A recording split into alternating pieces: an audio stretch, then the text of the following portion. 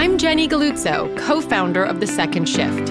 Welcome to our podcast where we talk all things women, work, and well-being, how they intersect, our competing forces, and how to create and maintain personal and professional alignment in your life.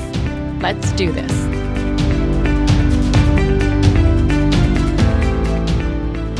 Joanne Lipman is the author of Next, The Power of Reinvention in Life and Work.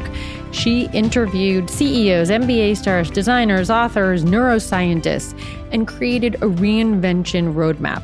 Joanne has gone through a reinvention herself from being a professional journalist, editor-in-chief of USA Today. She's won Pulitzer Prizes. She rose up through the ranks at the Wall Street Journal.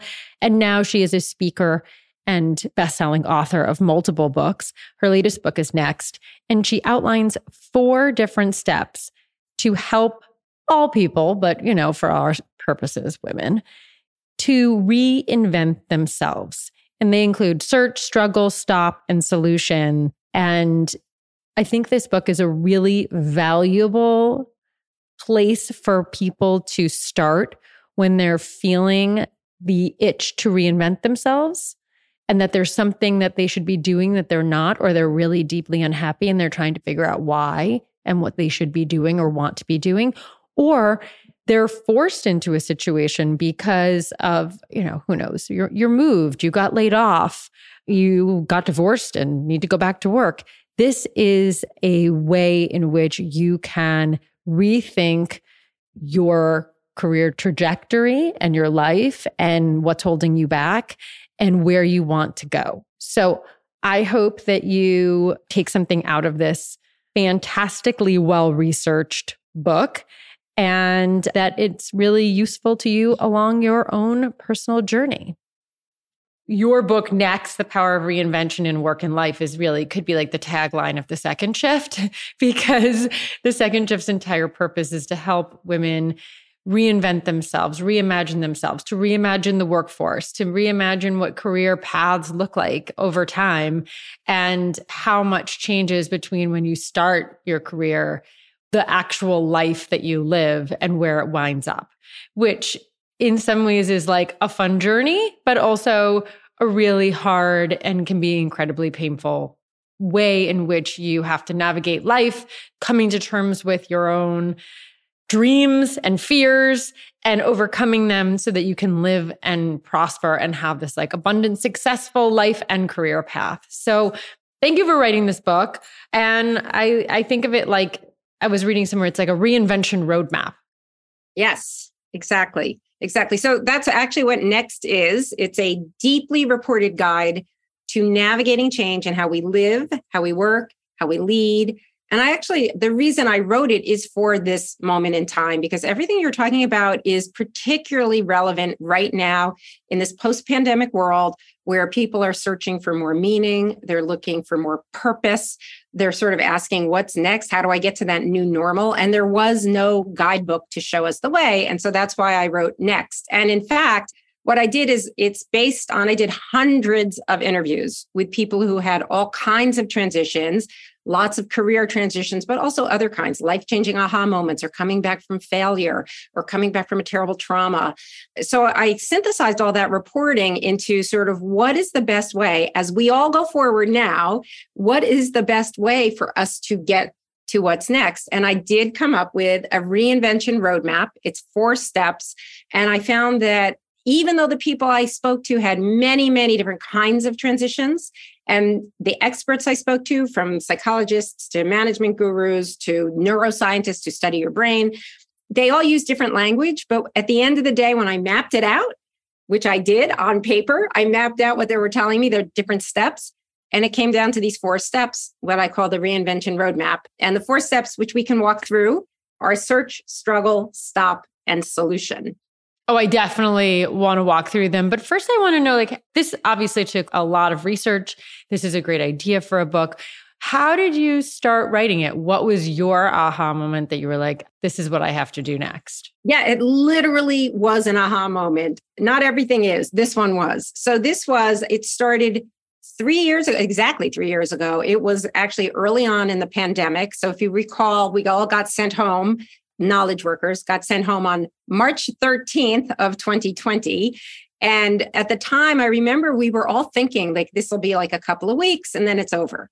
By mid-April, we sort of realized, oh my gosh, we're in this for the long haul. We don't know when it's going to end, but we do know when it does end, the world is going to be different and we're going to have to figure out how to get there. And I was thinking at first, just, very much about my own family, my own life. I'd been out on the road with my previous book. That's what she said, talking about gender issues and working with companies. And suddenly I'm at home and everybody in my family's at home. But then I woke up in the middle of the night in April when I realized, oh my gosh, this is not like personal to us. This is the world. We don't know where we're going. And there is no guide to get us there. And I literally said, there's no guidebook. I need to write one. And I got up early that morning and wrote a note to my publisher to say that we need this. And they were like, yes, we do. And I started reporting it that very day. So it's been 3+ years now of speaking with these hundreds of people who have gone through these transformations. And I'm getting more and more every day now that Next is out. I hear from people every single day sharing their stories. It's been remarkable. And what's your story? You were a journalist. And I am still a journalist. Well, yes, in a different transition, in a different version of that, a different way of being a journalist. Obviously, of course, you don't stop doing your profession when you are still in writing and you're on TV all over the place and you're researching. You make a good point in that people say to me, wow, you've had a reinvention. So my career path, I spent 22 years at the Wall Street Journal, starting as a reporter and ending as the second in command as a deputy managing editor, and then went over to Condé Nast to start and found and be the editor-in-chief of a business magazine, Condé Nast Portfolio. I subsequently was the editor-in-chief of USA Today and the USA Today Network, which is 110 newspapers and 3,000 plus journalists, as well as chief content officer of the parent company, Gannett. And in between, I've written, this is my third book. The second one was about closing the gender gap at work. And what's interesting is people will look, and I'm also a contributor on CNBC, so I'm on television and I do a lot of other kinds of media and speaking, but people will look at my career path and say, wow, what a reinvention you've had. And to me, I am the same person. I'm a journalist. That is who I am. That's what I am. It's just, I would call it a fuller expression of who I am. And what's really cool is when I talk to people, the people I interviewed, who had what seemed like the most extreme pivots, they would say the same thing. So, for example, there's a guy who spent 30 years as a Harvard-trained economist at JP Morgan in London and Manhattan. Today, he's a cattle farmer in the Hudson Valley. And I said to him, wow, what an extreme reinvention. And he kind of looked at me and said, not really. Like, I use everything from my life as an economist in this new world. Like, I have to figure out, how do I run a business and what is my budget and what is the supply chain and everything else. All of that training comes into play. And I found the same thing. Another woman I talked to, Catherine Finney, started as an epidemiologist. She gained accidental fame when she started blogging about her cheap fashion finds at Target and Kohl's. And she became known as the budget fashionista. And she used to be on TV all the time. And I tracked her down recently. And now she is an investor and an advisor to Black-owned technology-founded startups. And I'm like, okay, wow. I can't even imagine how you get from one to the other. And she said to me, I am inclined to pivot, but every step of the way informed the next. It was organic. There is a through line. And I think that's very important for people who are listening, for if you are thinking of pivoting. The people who are successful at this are not people who drop one identity and pick up another. It's not the dilettantes. I'm going to dip here and here and here and here. There is a through line. There is a continuum for these people. And even though to the outside world, it looks disconnected, there's actually a connective through line. As someone said to me, it's your why. Your why doesn't change. I was going to say the intention. If you're doing something with intentionality and it's not because it's reactive, it's because it feels like in your gut, or you know that this is the right move, or you know that you have to leave something even if you don't know where you're going, then there's something propelling you forward. You have to do that thing, even if it's really hard to do it, or make that move. And then you can look back and see how those moves really became connected and became a path forward. And it wasn't just like a whim. Well, also, you make a really good point about gut. So I have a whole chapter in Next on gut feeling. And there is a reason that it feels right. And that is because it almost always, not every time, but very, very frequently is right. But there's actually a reason for why it is right. And that has to do with, it actually is a form of pattern recognition. So scientists who have studied this have found that when you are so knowledgeable in a particular area, you sense patterns, and your gut very often, before you consciously realize it, your body actually realizes it. The analogy would be actually, if you look at like expert chess players who can play 25 people at once and they just go boom, boom, boom, boom, boom. They walk around and they can do it with seemingly no thought. That is because they have had so many chess moves in their head over the course of their chess careers that they almost can do it by instinct. It feels like instinct, feels like they're not thinking about it, but it's their gut, it's their body telling them what to do. I love it. So let's walk through the 4 steps first. And then I wanted to tell you, I've basically put myself through your entire process when I was reading it. I was like, this is how I came up with and wound up exactly where I am. What you did is basically just like dissect it down, figure out the ways that like how you got there, and then build a model back up to lead other people along that path. So I thank you. And I want to see your 4 steps are search, struggle, stop, solution. Yes. And let's start with search. Sure. So the search, that first step is when you start collecting information and experiences. What's fascinating about this first step is very often you're collecting information, but you don't consciously realize it's going to take you to some transition. You don't know it's going to take you somewhere else. And for some people, it's a hobby, a side hustle, a random interest. But that search is, that is sort of what the search means, by the way, is by the time you're consciously aware that you want to transition, usually you're further along than you think. It's like gathering data. You're gathering the data along the way. And it can also be like what I don't want. What I don't want is this. It doesn't have to be like, oh, I've always loved bees, I'm going to be a beekeeper. It could be like, I really don't ever want to do this. So this doesn't seem to be what I thought it was. Exactly.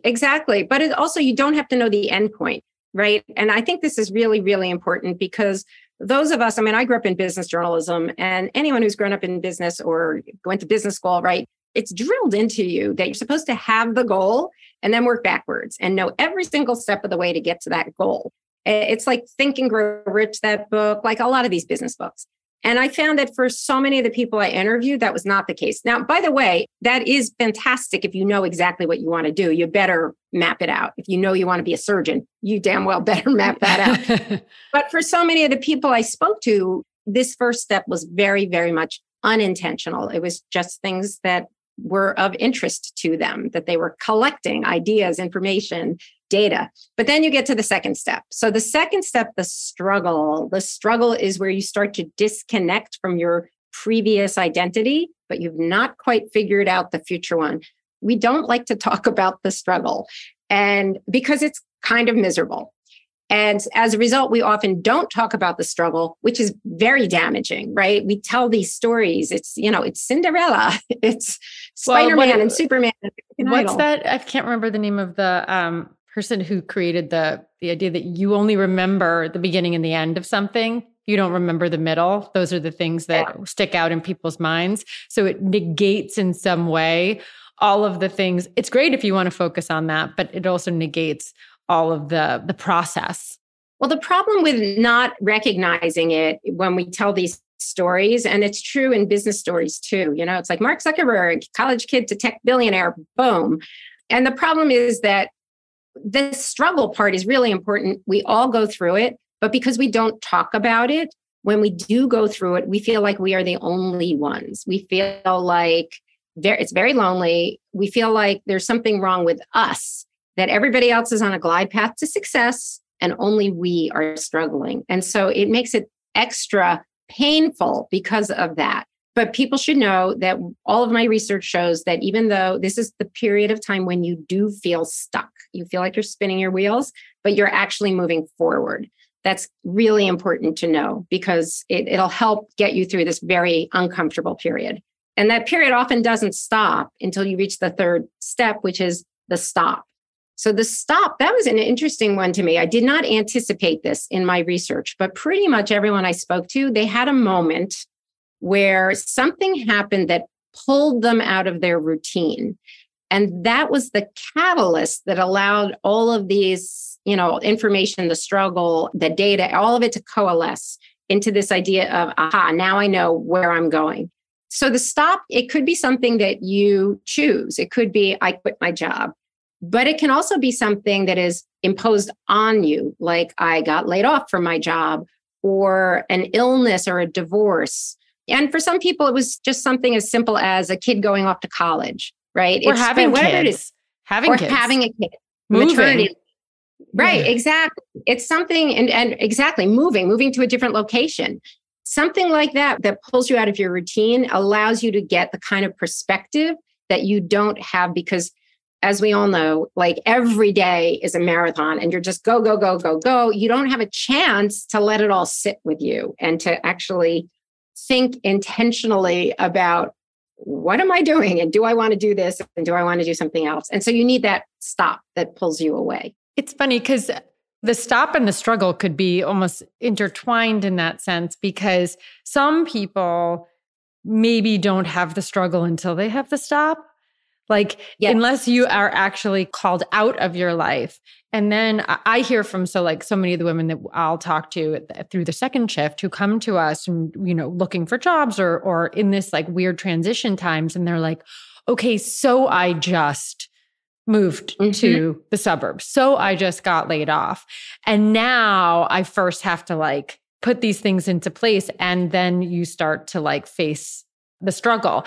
What I think you're saying is turn this time into a positive. Turn the struggle. It doesn't have to be that. The stop can be so positive because you get to have the stop. Right. And you embrace the struggle. But your very excellent point you just made, though, about sometimes the stop come first. First of all, sometimes you go forward and backward, but you can do these steps in different order. I have a chapter, for example, on post-traumatic growth, which is really interesting. We all know about post-traumatic stress after a traumatic event, but post-traumatic growth is a relatively new field where psychologists have found that people will what they call bounce forward. In other words, not bounce back to wherever they were because that's impossible, but bounce forward and feel that they've grown, that they have new relationships, that they're open to new ideas. But the key with post-traumatic growth is the first step there is the stop. It's the trauma. That is what sets you off on the search for what is next. When does the CV of failures happen? Because this is fascinating to me as just a concept and just a practice.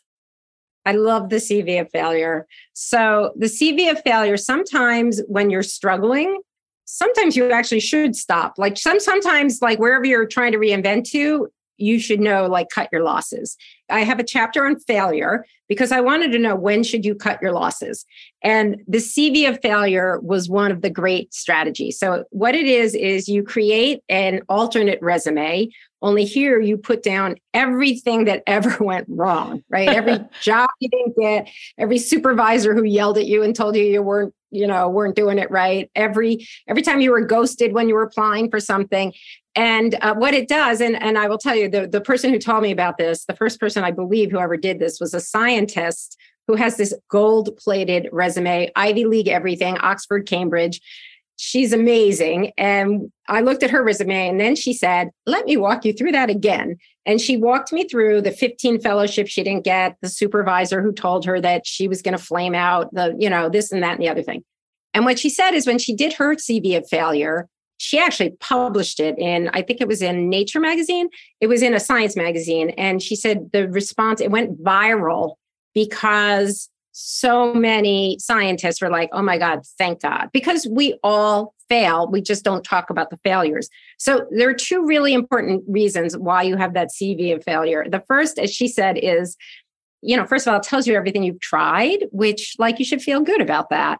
But secondly, and perhaps more important, it's another set of data. It is data that helps you understand yourself better. And in her case, for example, she was trained as a biologist, and she realized that her failures, her CV of failure was filled with things where she was in a laboratory setting, where she had to manipulate fish, with her hands. And she said it made her realize not just that this was a weak point for her, it made her realize what her strong suit was, which is computational biology. So she actually pivoted in terms of her specialty and became hugely successful. So that CV of failure actually was really useful data. I think I love that because you can also see, I'm like such a relentless pathological optimist. So I flip it, instead of seeing the negative of the CV of failure, you could also be like, well, okay, when did it work out?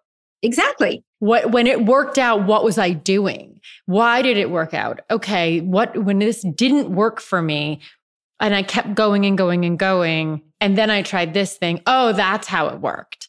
Here was how I got to an aha moment, and kind of reverse engineer back your success, your failures, and all the things that brought those to either success or failure.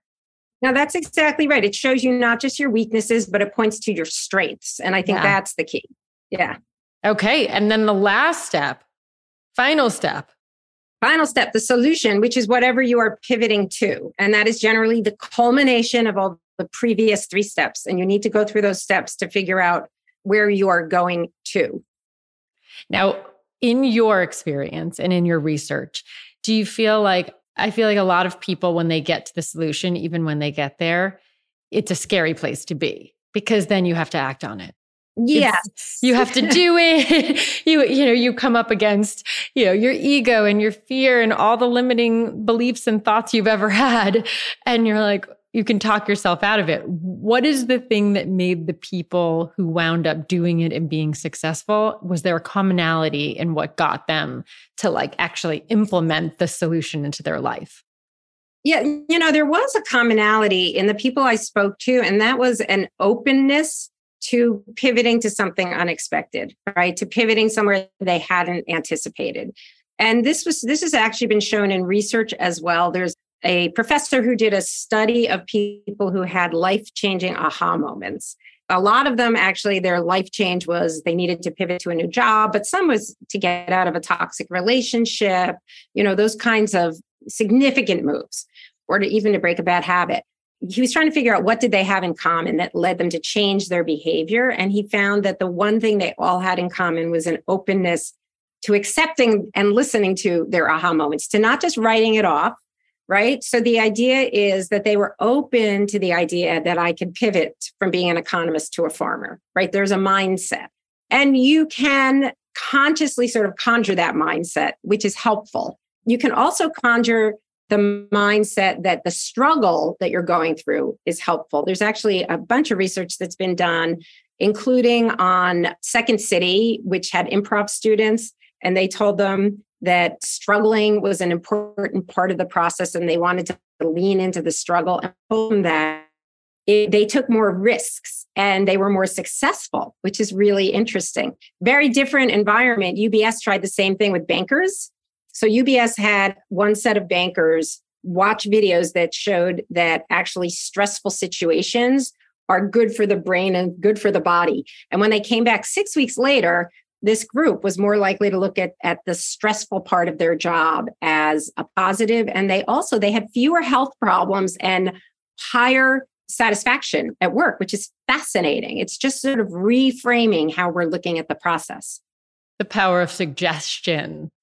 Yeah. Right. So now I have a question. We deal with women. That is our primary audience. And the women come to us who are oftentimes in a place of career transition or are looking forward to doing something different. And, for myriad different reasons. Do you think that transitions or reinvention is particular or different for women than it is for men? Yes, it is. So in Next, I have a chapter I call the Necessity Entrepreneur.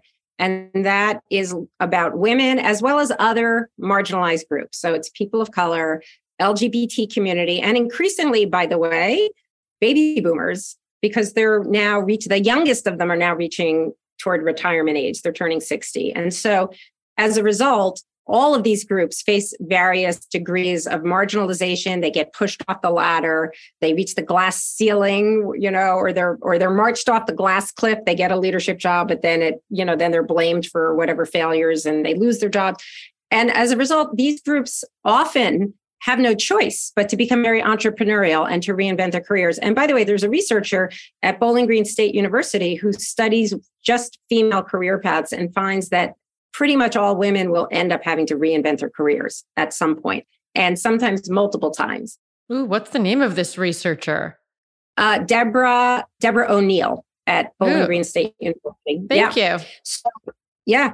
I'm going to look her up. You should, absolutely. Really interesting research she's done.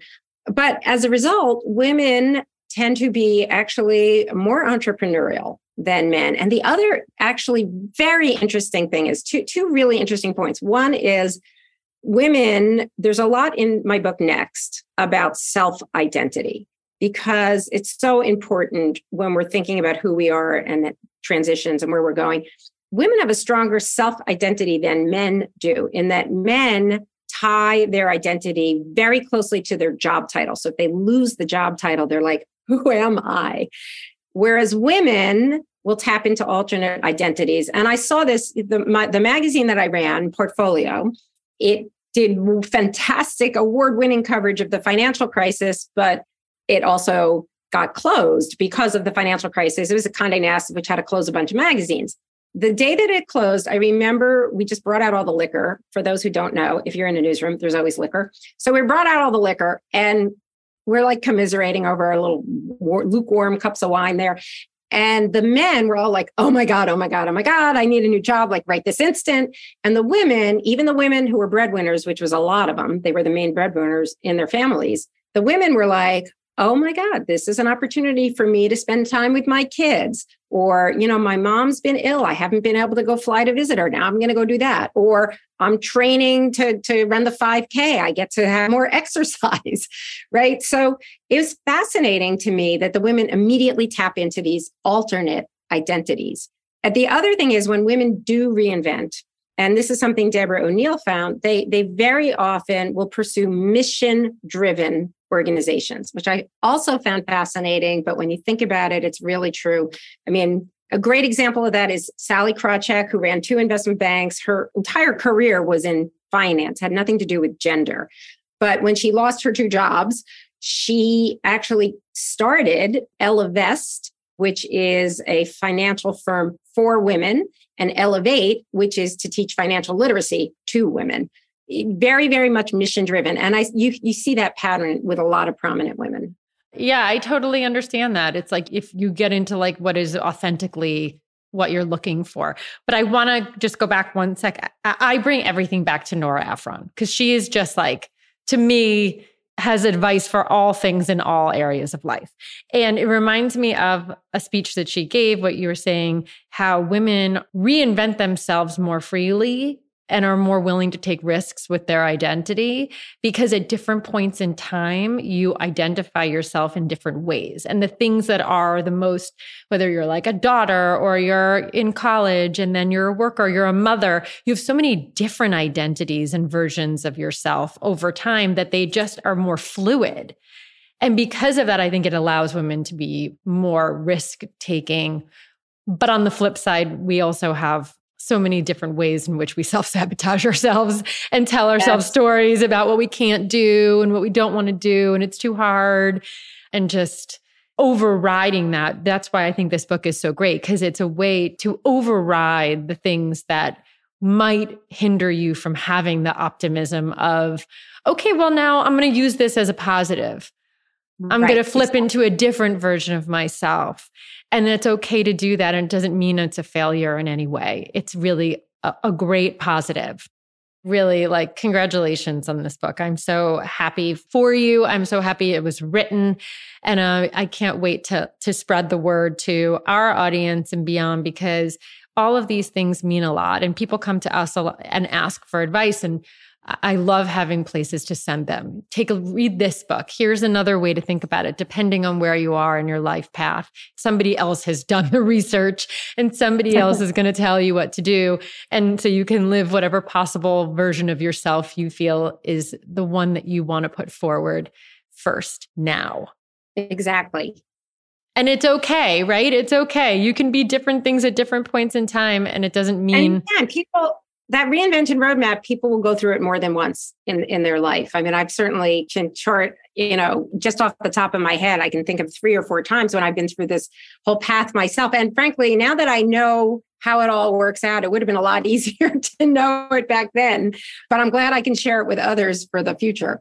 Is there anything, just last question, is there anything you do when you feel the struggle or you feel like you're looking for an aha moment or you're trying to get into a zone where you can feel your gut more? What are some of the things that you do that help you? Because you've had a very intensely successful life and career and are a working mother and all those things. So how do you do it? So I'm going to do it better from now on. I'll tell you that now that I know. Well, we always can do it better. Always. But, one of the strategies that I talk about, I have in Next, I have a dozen specific strategies to get you through all of the steps of the reinvention roadmap. And one of my favorites, which I definitely have used, that's incredibly effective, I call find your expert companion.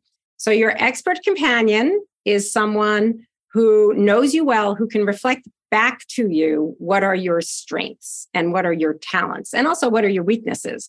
So they're not someone who tells you what to do, but they can reflect back to you so that you better understand yourself. The reason this is so important is because we don't really have a great view of objective view of ourselves.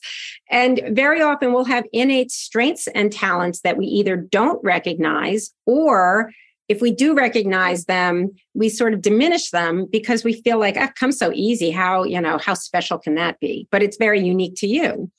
And so that person, it can be a coach. It could also be a friend, a colleague, a family member. I'll leave you with one great little story about my own expert companion is my husband. And there was a time, so I was at the Wall Street Journal for 22 years. I loved my job. I had zero intention of leaving. And then Condé Nast, Simon Newhouse, who is now no longer with us, but who owned Condé Nast, approached me and gave me this opportunity to come over there to create my own magazine from scratch in the family of Condé Nast, which is the New Yorker, Vogue, Vanity Fair. And I was like, wow, this is an amazing opportunity, but I love the job I have. And literally for 2 months, I was paralyzed, absolutely paralyzed. I didn't know what to do. And finally, one day I was talking to my husband, going through these pros and cons. And my husband said to me, he said, you may not see this, but when you talk about this mythical, non-existent magazine, your entire physical affect changes. I see this light in your eyes that I haven't seen in ages. There's just something in your tone of voice, in your body language, that is completely different than when you talk about your current job. And so he didn't tell me what to do. It was all about my decision. But what it did, it was that moment, I was like, oh my God, my body, clearly I know what I want to do. It was just, I was too afraid to make the call. And that moment, he was my expert companion, reflecting back to me things that I couldn't see myself. And that led me to say, okay, I'm ready. And that's how I knew I was going to take the job. I love that. Yeah. Everyone needs a mirror, the person who can shine it back and say, or just, like I said before, gather all the data, listen, and just say, it sounds like this is what you're saying. Yeah, right. Exactly. Or it looks like this is what you want. So thank you for taking the time to be on the Second Shift podcast. I really appreciate. The book is called Next, Joanne Lipman, and so nice to meet you. Great to meet you too. And thanks for having me. I enjoyed the conversation.